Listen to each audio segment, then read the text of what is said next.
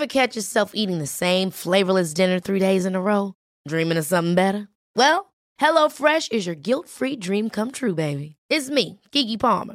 Let's wake up those taste buds with hot, juicy pecan-crusted chicken or garlic butter shrimp scampi. Hello Fresh. Stop dreaming of all the delicious possibilities and dig in at HelloFresh.com. Let's get this dinner party started. Quality sleep is essential. That's why the Sleep Number Smart Bed is designed for your ever-evolving sleep needs. Need a bed that's firmer or softer on either side? Helps you sleep at a comfortable temperature? Sleep Number Smart Beds let you individualize your comfort, so you sleep better together. J.D. Power ranks Sleep Number number 1 in customer satisfaction with mattresses purchased in-store. And now, save 50% on the Sleep Number Limited Edition Smart Bed for a limited time. For J.D. Power 2023 award information, visit jdpower.com/awards. Only at a Sleep Number store or sleepnumber.com. Wow.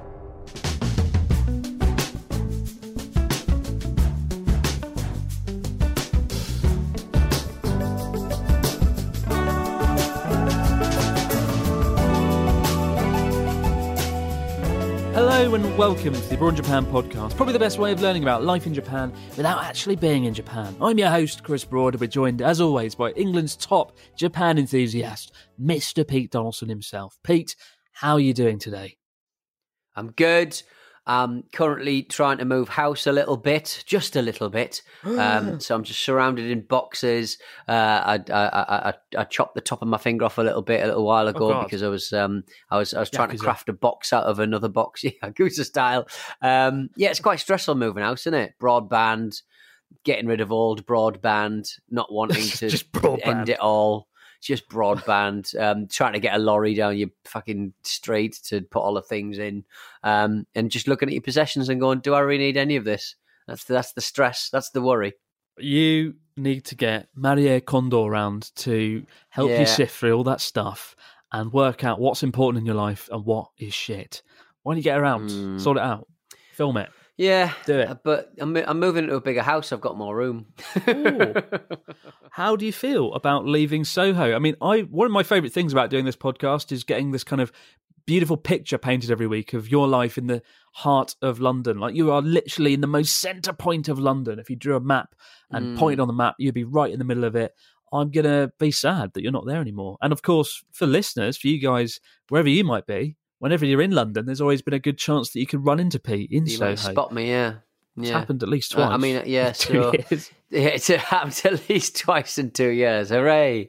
I am going to miss it. More than anything else, I think you miss the convenience, don't you, of living in the centre of town. But then I think you get to a certain point in your life, and you kind of value your time and your space and your living, I suppose, don't you? You just want a slightly simpler life. But I mean, you live in quite not a rural area, but you don't live right in the middle of it on top of everybody, do you? I mean, I have people living on top of me in the damn apartment above. We can hear them like banging all day long. I don't know what they're doing. Honestly, I could make a whole new channel called I Hate Living in a Japanese Apartment. And it would just be me sitting in a chair just swearing for about 20 minutes every day because of what my neighbours are doing. I hate the paper walls. I am envious of you. I was watching a little, not really a documentary, just a Chinese or ex-Chinese vlogger talking about decoding the burglar signs. You know, when I think in slightly more down at heel neighborhoods, crime gangs, burglary gangs go around trying to burgle houses, and to make sure that the crime gangs are going into the right houses, or they have got all the information they need about the personnel in the buildings and how many people are in there, whether they've got a security alarm, when they've got this and that. They make little they scratch into the plasterboard on the wall. A little bit of information about the house. It's absolutely chilling. I've become obsessed with a whole raft of, two at least, Chinese vloggers who've been effectively hounded out of China. Like really horrible stuff, you know, chased by the government and made it very clear in no uncertain terms that they need to leave. I mean, they were doing videos about how shit it is to live, how shit the Chinese government is, why the Chinese Communist Party are terrible, etc., etc. So it's not like it's. Sorry, I lost my train of thought there. So it's not like it's. It was not a surprise. I think people play a little bit fast and loose, and I think they were under some kind of illusions that they were allowed to say everything with impunity, and think that the Chinese Communist Party would not hear what they actually said. But it seemed like a terrible situation for a lot of them, and they all got effectively kicked out. Good Lord. Well, hopefully there's no risk of that happening in your new house, Pete. No, I think no. I think slagging off the Greater London area is. It's probably I'm allowed to do that. I pay my council tax. You're safe. You're safe. Well, today we have got a fax machine extravaganza, guys. We do love these episodes. We have got so many questions, comments, stories from you guys that we want to read out, and we dedicate every now and then a podcast to doing just that.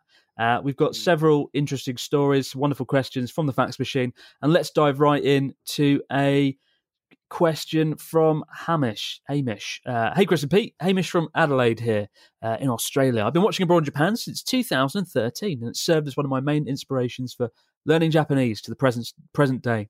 And I've since fallen in love with Japan and landed a position on the JET program, although with the COVID status of the program, it's on hold. Sorry to hear that, but thank you, Hamish. I'm glad the channel has been useful to you. With that out of the way, I had a personal annoyance that I never had the ability to share with fellow Japanophiles until learning about your podcast. Throughout high school and university, and even now, when people learn that I study Japanese and I love the culture and wish to live there, they immediately assume that I do it just for the women. Time and time again, people have said things like, that's one way to get a date, and that's a clever way to pick up chicks, and you'd be into that type of thing. To this day, I don't know what that type of thing means, and it's happened over a dozen times, with even my own mother and father getting involved in this. Oh dear. My mother has even been asking, I guess that means we'll be getting a Japanese daughter-in-law now. I don't understand the assumption that I just learn a foreign language for the women, and therefore I want to beseech your infinite wisdom in all things Japanese. I have nothing against interracial dating. I'm with another European Australian that loves Japanese culture equally. So I don't understand this stereotype. Has this ever happened to you? And what does it all mean? Much obliged, Hamish. That is a good question. And I think it's probably one that most people coming to Japan tend to find crops up. I remember when I sort of said to people, I'm going to move to Japan. That came up a lot. Like, you must want a Japanese girlfriend or a Japanese wife or something like that. And that had never factored into my decision. I was neither for or against. I was ambivalent. I came here for other reasons. But that's a popular theme. Have you ever had that, Pete? I think, given your obsession with the culture? I think anything a bit Asian. If you're interested in anything a little bit Asian, it's a bit. As a single man, it's always going to be. There's always going to be a little bit. It always comes up. Really? Yeah, you go there quite a lot, don't you, Pete? Yeah, right, isn't it? So yeah, I mean, you just can't get away with it, and it's not their fault necessarily. It's just a generation of older men who left our mothers and flew to Thailand and married up with a young lass, seem to be. So we're kind of with the sins of the fathers and all that business. So, but I mean, I imagine there are a lot of people, a lot of little dweebazoids on 4chan and beyond who believe that moving somewhere will automatically get you more dates because you're seen as somehow exotic, when in fact you're just a little geek with Cheetos crumbs on your shirt. That's a great description of me. A geek with crumbs on my shirt. I just no. Just next time someone says it to you, Hamish, just sort of say, no, go away. That's my only response to that. Go away. No, it's not. I want to learn the language. I like the culture. Don't even care about girls. Say that. You'll be all right. The ice cream. Coolish. Excellent. We got one from Jarno. What's that, Pete? We got one from Jarno. Hi, Chris and Pete. Last week I started listening to your podcast, and I'm already on episode 12 Wow. You've got a long way to go. But I couldn't wait to tell you about my Japan trip of 2018. Let's start with me. I stood out like a sore thumb as a young, tall, 6'4", blonde Dutch guy. Good on you, Dutch guy. And after graduation of my bachelor's, I wanted to take a big trip of a full month and decided to go to Japan. Here are some of the crazy adventures I got into, and I can expand upon if you ask me for more details. Number one. The moment after I got accustomed to TV camera was standing ready to interview me, which I gladly humoured. You did that, didn't you? You've had that a few times. I think it happened to me once, but I just sort of ignored them. It's the TV show You Are Nanishi Nihone, which literally is called Why Are You Coming to Japan? And they harass people who are jet lagged and tired, have just flown for 12 hours. You come out after a rigorous time trying to get your bag and do immigration. Someone says, why have you come to Japan? And if your story is interesting enough, they will follow you around Japan for the rest of the week. I'm not even joking. I'm disappointed it hasn't happened to you yet, Pete. You do you get paid for that, not. No, they pay for expenses. Because that's your holiday, isn't it? Right. Yeah, that's your holiday, isn't it? Cheeky devils. Disgraceful. He goes on, the jet lag for the first 2 days was horrible. The capsule hotel is amazing. Bit cramped for me. 30% of the showers are too small for me, and I had a duck showering. I mean, a lot of these are just, I'm a tall man. I'm not being funny, John. You sound a bit like a show-off. I'm joking. Went down a weird roller slide. Got a free hand fan from a nicer lady at a waterfall. A Japanese giant hornet stung me, and it hurt like hell. And an old guy tried to help out by pouring green tea over it. Wow. What would hornets be like wasps, where you got to put? It's bicarb for bees in it because it's alkali, and wasps is vinegar, isn't it? So I imagine they're probably on the acidic side of things. He just wanted to make a bad situation worse, didn't he? Oh, my arm's been stung. Yeah, have some green tea. Way sticky green tea everywhere. Woohoo. Got interviewed for a TV show in Osaka and got some origami for it. I saw a guy in the middle of Ibisu Bridge getting kicked by 7 other guys. Exciting. Got a tour through a high school from some high schoolers. Went couch surfing. I got in a nasty home and I sneaked out. I attended a Buddhist morning gathering at 6 a.m. and got blessed by the priest. I climbed up Mount Fuji at the end of December and it was nice and empty. It took 2 hours to get to the top, 2 hours to get down. Advantages of being a competitive runner. Again, show off. Couldn't get to Hiroshima because of a typhoon, and I got interviewed for a third time back in Tokyo about music. You can see the pictures over at a link that he has provided. I do thing is, I've been slagging you off, Jano. I clearly want to see those pictures because I think they're going to be excellent. And thank you very much for messaging in. I mean, I'm only messing around. Some of those stories beg a belief. The fact he climbed Mount Fuji at the end of December and it was nice and empty. Jeez. Of course it was empty. It wasn't even open. It was. 2 hours to get up and down in like 3 meters of snow. I'm skeptical, especially as a few weeks ago, we talked about a guy who died climbing in October. He live streamed his own death and demise by accident. And that was October, let alone December. But holy crap. If some of these stories are true, if all of these stories are true, then that is the best trip to Japan anyone's ever had. Except sounds like a long one. Sounds like it took more than a couple of months. This must have been a long time. I did say a full month. That's all right then. Right. That's all right. Okay. That's fine. No, well done. I'm going to check out those photos later on. And if they are indeed good, I'll talk about what we see in next week's podcast. We got one from Jeff. Hi, Chris and Pete. First, I want to say thank you for all the great podcasts. I just found it a few weeks ago and I've been listening to the backlog of episodes. It brought back some great memories from my previous trips to Japan while I've been working from home, staring at Excel spreadsheets for 9 hours a day.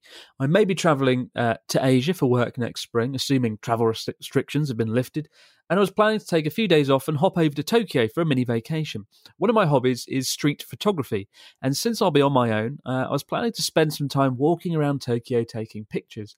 I wondered if you both had any suggestions for interesting or unique places for photography around Tokyo, besides the obvious choices like Shinjuku or Shibuya. I was especially interested in good spots for night photography. Keep up the great work, Jeff. That is a good question, Jeff. I'm going to throw some ideas into the hat. I say Shimbashi. It's quite a popular one. Shimbashi is quite a popular one for nighttime photography, but it's done far less often than Shinjuku and Shibuya. And because there's a lot of work and offices around there, a lot of people, at the end of the day, they kind of sneak into a bar or restaurant. It's a very bustling area. It's got lots of skyscrapers. There's the Yamanote line that goes right through it. So you've got a lot of kind of interesting settings, the nighttime aesthetic, trains going, skyscrapers. Ticks a lot of boxes. And also, I'm going to say, I can't remember what it's called. Have you got any ideas, Pete, while I look up the district that I'm thinking of? I've only ever done that stuff in like when we were up in Sapporo, to be honest. So I'm a little bit lost. Just got to do it somewhere where everybody's just getting out of work, like Chris said. Just jam go and stand in the lobby of a faces. Major company and all people do in all London street photographers do is go straight down to Chinatown, because I don't know what it is about Asian people's faces, but street photographers really seem to like taking pictures of them. It's a bit weird. I think it's the characters. The characters are kind of beautiful. There's lots of kind of neon lights and just lanterns and things. I get that. I am the very person you hate so dearly. Now I'm going to make a special effort to go down Chinatown, take photos.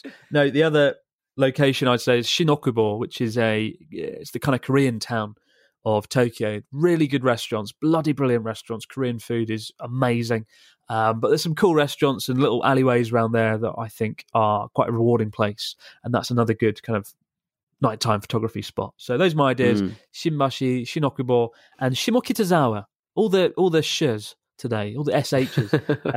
Shin. Tsushima. The Ghost of Tsushima. Go to Tsushima. Go to Ghost of Tsushima Island, and go for that. Shimokitazawa, though, very trendy, nice kind of area. A few stops from Shibuya. Lots of restaurants, not that many cars. It's kind of a neighbourhood where everyone walks around, so there's not many cars that get in the way. Very trendy. It is trendy, nice. Trendy. Sure, everyone just says it's trendy, but it is, and you'll see why if you go to Shimokitazawa. Look it up. Best of luck, Indeed. Jeff. Have a good one.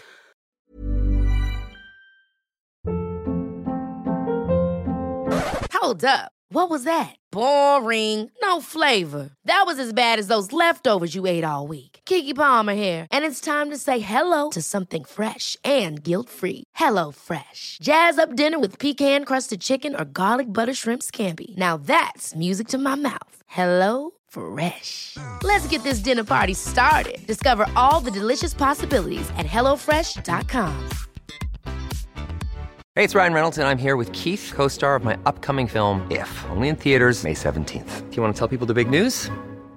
All right, I'll do it. Sign up now and you'll get unlimited for $15 a month and 6 months of Paramount Plus Essential Plan on us. MintMobile.com/switch. Upfront payment of $45 equivalent to $15 per month. Unlimited over 40 gigabytes per month. Face lower speeds. Videos at 480p. Active Mint customers by 531.24 get 6 months of Paramount Plus Essential Plan. Auto renews after 6 months. Offer ends May 31st, 2024. Separate Paramount Plus registration required. Terms and conditions apply if rated PG. Many of us have those stubborn pounds that seem impossible to lose, no matter how good we eat or how hard we work out. My solution is PlushCare. PlushCare is a leading telehealth provider with doctors who are there for you day and night to partner with you in your weight loss journey. They can prescribe FDA-approved weight loss medications like Wegovy and Zepbound for those who qualify. Plus, they accept most insurance plans. To get started, visit plushcare.com/weightloss. That's plushcare.com/weightloss. Life is full of awesome what-ifs, and some not so much, like unexpected medical costs. That's why United Healthcare provides Health Protector Guard fixed indemnity insurance plans to supplement your primary plan and help manage out-of-pocket costs. Learn more at uh1.com. Jack Mate's Happy Hour is back for a brand new season. It's the podcast where we talk to some of the most exciting people in the world, from Ricky Gervais. In some ways, fame makes you a better person. You know, it's like, I don't believe in God. I don't believe in God's watching me. But I know someone with everyone else is. To undercover police officers. Can you see the fading scar there, gentlemen? Yeah. Yes. Yeah. That's where I was stabbed in the neck by a drug dealer once. Or we just talk about whatever's making us laugh right now. When you think back to school kid banter, like, it's well funny because of how immature it is. We had this teacher called Mr. McGibbon, and he had this big cushion that he was teaching us how to rugby tackle on. He just ran up to it, rugby tackled it, but landed on top of it, and one of the kids shouted, "It's not your wife, sir." That is funny. Listen to Jack Mate's Happy Hour on Apple Podcasts, Spotify, or wherever you get your pods. Jack Mate's Happy Hour is a Stakhanov production. Yeah, good luck, mate. Got an email from Tom. Hey, Chris and Pete. Hope you're having a great day and staying safe. I've been watching the channel for a while, but I'm quite new to the podcast, so apologies if this has been answered before, but I would love to hear a reply. In the most recent podcast episode, Chris mentioned a date he'd been on with a Japanese woman where she had made fun of him for saying the wrong thing after a dinner. My question is, what is it like to date in Japan, especially as a white person? Chris, we need to know. Answer me now. I mean, that's a big question with a long answer, but the short answer is, I mean... Exactly the same as everywhere else, I imagine. It is, but there's definitely cultural barriers that are quite big and barriers that I struggle to get through. Mainly the language barrier, because when I was dating a Japanese girl, she didn't really speak English. I didn't really speak Japanese. We would argue, and I didn't know what was going on. She'd be shouting at me, and I was just like, I don't know what's going on. I don't know where this began. But no, I mean, yeah, it depends on the person, doesn't it? Honestly, I do think there's a lot more hurdles culturally. It got very serious very quickly because there's that pressure in Japanese society, Asian society in general, I think, that you've got to kind of settle down quickly and get married in your kind of mid to late 20s and then start having children. And that was a pressure that came up in like the first few weeks or months. Marriage came up a lot, and I was like, no, don't really want to do that. Wasn't her, just wasn't up for it at the time. Are the women falling at my feet and the men jealous? He says, no, the women are not falling at your feet and the men aren't jealous. I think a lot of my Japanese friends are disappointed if I'm not dating a Japanese girl. I've had girlfriends from various countries while I've been here, and when they sort of say, is it Japanese, the girl, and is the girl Japanese, and I say no, it's not. It's why I say she's not Japanese, and they get disappointed. They get disappointed because they feel like if I'm not dating a Japanese girl, then I'm not going to have that link with Japan, right? If that makes sense. Like I'm not. Right. It kind of, if you date or marry a Japanese woman or guy, then it kind of shows that you're settling down and making roots in the country. So there's always a degree of disappointment when I kind of say I'm not dating a Japanese girl. But again, going back to women falling at your feet, that's also a myth. I remember when I was a teacher, my students, we did like a survey once with my Japanese colleague to see if they were interested in dating foreigners or if they'd ever consider it. And nobody, I think one student put their hand up and then put it down because they were awkwardly the only one. Just because it's just so stressful and odd and just bizarre, I think. The idea of dating someone from a foreign land is not that exciting in Japan as we believe it to be. So, yeah, it's just happens. But there you go. Don't give anyone false hope. And Eric from Texas says, hey, Chris and Pete, what is one area of Japan that you feel would be Japan's second best kept secret, since Tohoku is obviously the first best kept secret? I noticed on your journey across Japan, you stumbled onto some cool areas in the middle of nowhere. Where do you think is the least exposed area of Japan? Also, which area do you think deserves more exposure? Eric from Texas. It's true, Tohoku is a place of magic and wonder. I've tried to show it to you many a time, Pete, in the 2 times that I've taken you around. As for Japan's second best kept secret, I'm not so sure. Any ideas, Mr. Donaldson? Japan's second best kept secret? Well, I like Kitakyushu, don't I? I like that kind of Kyushu sort of area. Nobody seems to sort of spend a lot of time around there. Like the south of that island is beautiful. The whole island is beautiful. You get to go there for months and months and months and never see the same thing twice. Love that place. And it's invariably warmer. And you don't get quite as much rain. I don't think, anyway. I'm no expert on the old on how the old weather works, but yeah, I really like that sort of area. I think I wish there were more flights directly there rather than straight into Tokyo. Nice. I would say either central Japan around Nagano, we've got the kind of Japanese Alps, or the inland sea of Japan, and probably the inland sea of Japan would win it, just because the sea is so beautiful, so turquoise, so magical. And it's a great place to relax. And not that many people go there or know about it. People go to Hiroshima, but they skip the inland sea, which is a terrible shame because I think it's an incredible place. But of course, Tohoku is the best kept secret, and that is the place I recommend first and foremost. We've got one from Jacob. I'll hand that over to you. All right, Jacob. Hi, Chris, Pete, Chris, San, and Pete Esquire.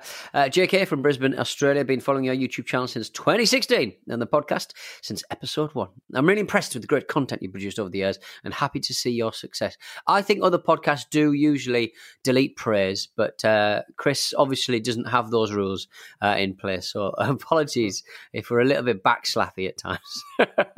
Due to COVID, I've recently moved back to Australia 6 months ahead of schedule after spending two and a half years working overseas in London, Oxford and Antwerp. Love Antwerp, lovely part of the world. Seeing as I'm now looking for a job, it's probably as good a time as any to look at some more adventurous options. A friend of mine has been living in Japan for a few years, and she successfully applied for a job with an eikaiwa rather than go through the JET program. What can you tell me about working for an eikaiwa and any tips on getting a job with one? Do you have any advice for your listeners looking at the options for the JET program or applying with an eikaiwa? I already have a bachelor's degree and professional work experience, which I've heard can be a big help. Cheers, fellas. Keep up the good work. Jacob from Brisbane. Jacob, thank you for making me have to say the word eikaiwa 3 times in that particular email, you swine. Do you know what eikaiwa actually means, though? I do not. Oh, what does it mean? Well, A is the A in ego, like English, and kaiwa means right. conversation. So literally English conversation. Eikaiwa. Nice, like it. I did have a friend that was working at an eikaiwa. My good friend Regan the vegan. It's clever because it rhymes. He worked at a conversation school in Nagoya, and he didn't have a bachelor's degree at the time, and he continues to not have a bachelor's degree. But it's easier to get into an eikaiwa because the qualifications are lower. Typically, it's just because it is just a conversation. There's not much curriculum. It depends on the eikaiwa, completely on the eikaiwa, but there's not the curriculum's a bit more open ended. You can have a bit more fun with it. Qualifications aren't as stringent, but the salary is lower. Which is a reason that it's looked down upon, I think, a lot of the time. But I did do an eikaiwa on the side while I was a teacher. It was free. I didn't make any money from it. I kind of just wanted to get involved in the town that I lived in an extra way, and it was kind of fun. I just had about 10 or 15 adults between the age of about 28 to 65, and they turned up every Monday, and we just had a conversation, and there was no plan. My friend Sam and I, we made it up in the car. Made up the plan like in the car on the way to the eikaiwa, and then just bashed it out and made it happen. So it was quite fun. And so there is lots of eikaiwa jobs. If you're okay with taking a slightly smaller salary, then it's a good option because you often do have a bit more flexibility where you end up, which is something you just don't have on the JET program unless you're one of the lucky ones. So the bar is slightly lower. But it's still a rewarding job. So that's my thoughts on eikaiwa. And I do recommend it to a lot of people who don't have a degree, don't plan to get a degree, but still want to live and work in Japan. And there's all sorts of places you can find jobs. But gaijinpot.com, which isn't sponsoring this podcast, we shout out so many people and get so little in return. But gaijinpot.com is probably the most popular resource for finding those eikaiwa jobs. And I know a lot of people that have successfully used it to find jobs. So best of luck, Jacob. I hope you do find your way over here. Yeah, when things lovely. improve. Got one from Terence. Pete only. What's your favourite Tokyu Hands location and your favourite floor in Tokyu Hands? Answer in your metro station announcer voice, please. Thank you, Terence.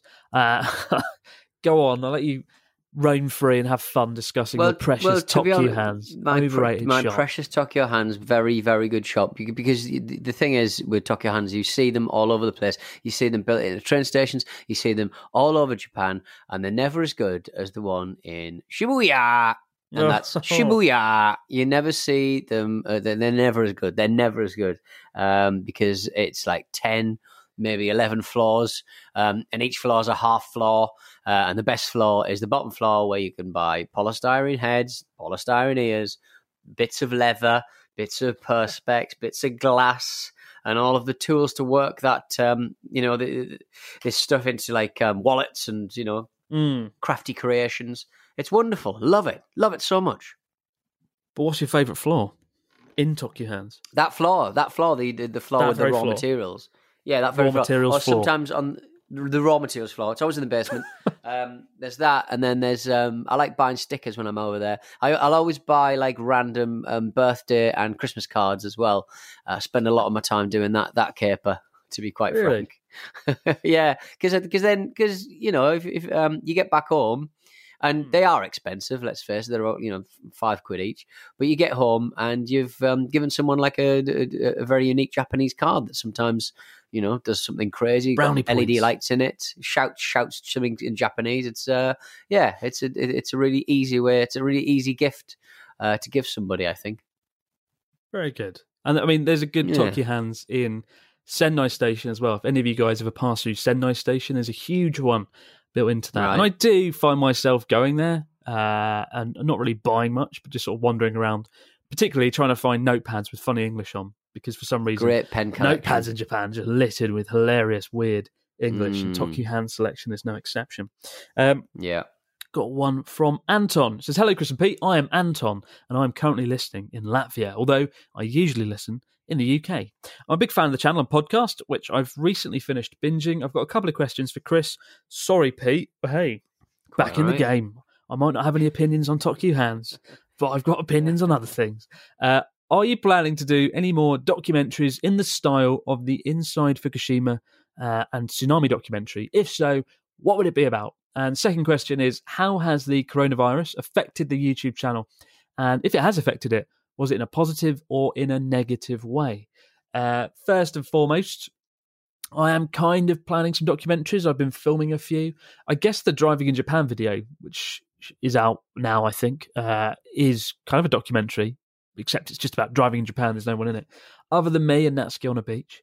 But I am working on two other documentaries, one about owning a sushi restaurant and one about owning a Wagyu steak restaurant. And so those are kind of documentaries. I'm having a lot of fun filming those at the moment, but nothing too serious at the moment. I find that those kind of documentaries just don't do as well. I hate to admit it, but when I make something, my marker for success is the number of views. And though I am happy with how those two documentaries did, I could just make a video in my room going, look at this, it's a Kit Kat, it's funny, it's got an interesting thing on it, and that'll get like more views. And that is the depressing reality of YouTube, which is why I have Patreon, to be honest. It's annoying, isn't it? Because you just kind of like you put your heart and your soul into that.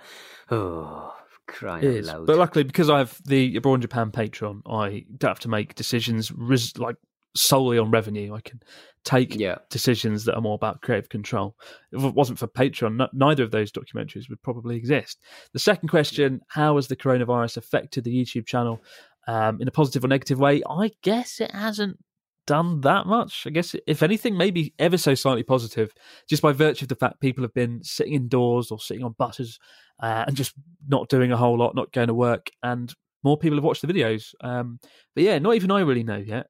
I think in a few months I'll be able to look over the statistics and try and work it out. But I suspect because people have been indoors, the number of views has gone up. Although I think the number of the listens on the podcast has gone slightly down compared to before, just because there are far less people commuting. So swings and roundabouts, really, Anton? Swings and roundabouts. What do you reckon, Pete? How's the podcast doing? How's the podcast doing? Yes, it's gone all right. What, under lockdown? Really? Yeah, I mean, I guess people aren't sort of travelling to where we're talking about, which is good. So I think that's a bit annoying. That's the negative aspect. I've kind of a lot of plans I have this year, like road trip series or just traveling around Japan. I've had to hold fire on, and even the podcast topics we've discussed, I've tried to steer clear of talking too much about travel, because it is frustrating for you guys. Wanting to come here but can't. I can't leave and come back to Japan because I'm not a citizen of the country, which is really annoying. And a lot of foreigners here are pissed about that. So I've kind of avoided the topic of travel as much as I can generally. But certainly when things improve, it'll be back in full force. There'll be travel at every turn. And with that, what have we got next, Pete? Whose message have we got? We got an email from... Oh, hang on. Let me just get my thingamajig up. Katerina from Russia, currently studying and living in Berlin. Hey, Chris and Pete. Hey, Chris and Mr. Pete. I've been enjoying your podcast the last few months, and yesterday I suddenly realised that I only have 2 unheard podcasts left. And as I was getting sad and frustrated, I couldn't believe I saw the new podcaster pages before my eyes, and it wasn't a Thursday. I'm so happy you guys decided to record 2 podcasts a week. Today, I've also received a confirmation to take part in a work camp at the Tokushima Children's Centre in late December, and this will be my first trip to Japan. At the camp, we will be organising a Christmas party for the kids. Hopefully, it will have nothing to do with KFC. Ha-ha!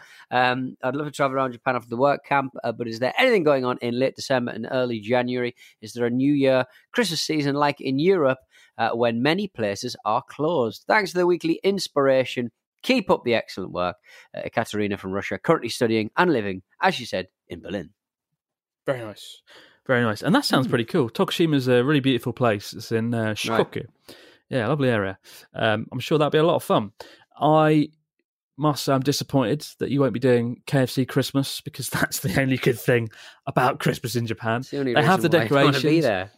Well, yeah. I mean, they have the decorations, they have the music, they have Last Christmas, and they have KFC, but they don't have an actual Christmas day. It's really weird. Like, you get this build-up. And the Christmas season, despite them not really celebrating Christmas in a authentic manner, it starts in like November. In the first day of November, there's just decorations everywhere and playing Jingle Bells and Last Christmas for like 2 months. And then you hit Christmas Day, nothing happens. And then on Boxing Day, everything's gone and it's just over. Christmas is over, which feels very rubbish to me. Because for me, Christmas is December and the first week or 2 of January. So I never really like that. But the country is kind of closed down in early January. They do have some big holidays, and people go to temples and pray for the new year. So things are very kind of quiet on the first week of January, and public transport's not particularly fun. So my advice is try not to travel too much in the first kind of 5 or 6 days of January. Outside of that, it's a good time to visit Japan, and I'm sure you'll have a lot of fun. And because you are in Tokushima, in Shikoku, I think you'll find there's no snow there. So, no snow. Interesting. Well, hey. Got one from Leanne from Pennsylvania. Hey, Chris. Hey, Pete. So, when I move to Japan, one of my weird travel goals is to try the fruit from certain prefectures, fruit that the prefectures are famous for. Example, Aomori apples. What are some other prefectures with must-try fruit? This might seem weird, but it's something that would be super fun to make a map or checklist of. Hope this makes it to the fax machine. Hope you're staying safe. Leanne from Pennsylvania. Interesting one. It's true. Each prefecture, or certainly a lot of prefectures, do have a famous fruit. What's Hokkaido famous for, Mr. Donaldson? Do you know? Snowballs. I don't know. Not fruit. Come on, you know. I'll give you a hint. A bear. Bear. Apple. Come on. Think. Oh God. Bear. A bear. Apple. Think mascot. Who's the famous mascot? Oh no, I don't know now. Oh yeah, you showed me him in Come on. In Sapporo, up that big tower. He was what was he hawking now? Avocados? I don't know. Avocado? Melon bear, isn't it? Melon bear. Melon it's bear. A bear with a melon for a head. Yes, melon. He's got a melon for a head. Yes. I remember now, melon bear. Yeah. Hokkaido's famous for its Yubari King Melon, which is like $100. I think, no, way more than that for a melon. These huge, perfectly round melons. Yamagata, of course, famous for its cherries and pears. Shimane, no, I don't know what Shimane is famous for. Yamanashi. Shiitake? Yeah, Yamanashi's famous for its grapes and has a lot of good wine. Yeah, I think that's quite cool. I mean, each prefecture is famous for a dish, right, rather than a fruit. Yeah. So I think it'd be interesting to do a map of each prefecture in Japan, their famous respective dish. That would be an interesting one, for sure. Little Google Map project. Lovely old job. Google Map project. And then you got to finish them all. Give me the map, and we'll put it on the abroadinjapan.com website. Yes. I want that map. Make that map, Leanne. Give me the map. Give me the map. Thank you, Leanne. Give me the map, Leanne. Got one from Miguel. Miguel from Sydney. Go on, Pete. To round us off. All right. Hey, Chris and Pete. Big fan of the show. Here in Australia, the craft beer scene is getting bigger and bigger and bigger every single day, and it seems the same is happening all around the globe. Is there a craft beer scene in Japan, or do the big brands still reign supreme? It's about time Coolish gave Pete a sponsorship, he says in PS. I completely agree, Miguel from Sydney. when I went to the Watford-Liverpool match with Keita, the Japanese hotelier that Chris introduced me to, he was he spoke very eloquently about how much him and his wife love England because they can just drink craft beer all of the time, and the beer that they drink in Japan is obviously always like lager. It's always like Asahi or Sapporo. But that said, I did have him on the way back from the football drinking Tyskie, which is a rather... It's cooking lager. It's a rather strong Eastern European lager. It's very delicious. Very delicious, though. Stella-like. Brilliant. I mean, there's a lot of craft beer places popping up in Japan, and they're usually very trendy, like Shimokitazawa. The aforementioned Shimokitazawa, which does have some nice craft beer places. Literally just type in craft beer and it'll come up on Google. Loads of great places, particularly in Shibuya, Ebisu, Daikanyama. That region is, I'd say, has the most craft beer places. And I often go down there and sample some nice craft beers myself. But the culture is here in Japan, and it is kind of taking off, and it's been blossoming and blooming in the last few years. So if you like craft beer, you will definitely be able to find some places here. Although it's still a little bit behind like the US and the UK for sure. But you can definitely find it. For sure. I think there's a place called Good Beer Faucets in Shibuya, unless that's there closed is, down. Good Beer Faucets. My friend, big fan of that place. Nice. I just realised I've had a Kit Kat in front of me this whole time, tea flavoured, and you didn't hoover it up. I know, right? This is great. I've been inspired by the previous message about losing weight. Says on it, we're finishing the podcast. We've recorded a couple, so you can finish off and reward yourself. You're not even waiting until the podcast is finished. You're already opening it. You absolute reward. Monster. My reward. It actually says on it, "Daijoubu, shinpai shinai yo," which means, well, do you know what it means? Daijoubu. Daijoubu, healthy, good, good. Are you all right? I mean, daijoubu means it's okay, it's all right, and shinpai shinai yo means right. Don't worry, basically. It's okay. It's okay, don't worry. Oh, nice, isn't it? Nice, lovely. Good old Kit That's Kat. Nice. That good. It is. Kit Kats are sort of seen as this very positive form of confectionery in Japan, this luxury product. We did talk, I think, 3 weeks ago about how in Japan, Kit Kat sounds very similar to the Japanese phrase kitokatsu, which means to literally, to surely win. And they give Kit Kats as a gift. I think you got that wrong as a question in our quiz, didn't you? In my incredible quiz. I did, yes. I will do that, though. I will do that with your incredible quizzes. You've got kitokatsu. You've got to surely win. Keep the stories, questions, comments coming into Abroad in Japan podcast at gmail.com. We'll be back on Wednesday to do it all over again, ladies and gentlemen. But for now, no matter where you might be out there, the big wide world, as always, many thanks for listening, and we'll see you on Wednesday. Have a good one. Kitokatsu, surely win. Daijoubu. Enjoy.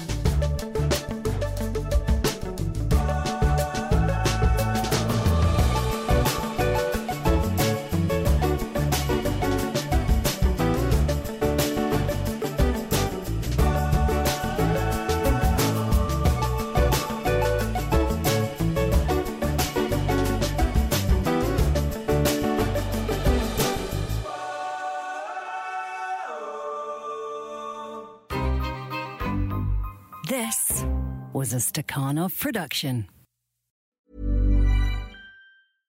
Imagine imagine the softest sheets you've ever felt. Now imagine them getting even softer over time. That's what you'll feel with Boll & Branch's organic cotton sheets. In a recent customer survey, 96% replied that Boll & Branch sheets get softer with every wash. Start getting your best night's sleep in these sheets that get softer and softer for years to come. Try their sheets with a 30-night guarantee. Plus, get 15% off your first order at bollandbranch.com. Code BUTTERY. Exclusions apply. See site for details. Hey, it's Paige DeSorbo from Giggly Squad. High quality fashion without the price tag. Say hello to Quince. I'm snagging high-end essentials like cozy cashmere sweaters, sleek leather jackets, fine jewelry, and so much more. With Quince being 50 to 80% less than similar brands. And they partner with factories that prioritize safe, ethical, and responsible manufacturing. I love that. Luxury quality within reach. Go to quince.com/style to get free shipping and 365-day returns on your next order. Quince.com/style.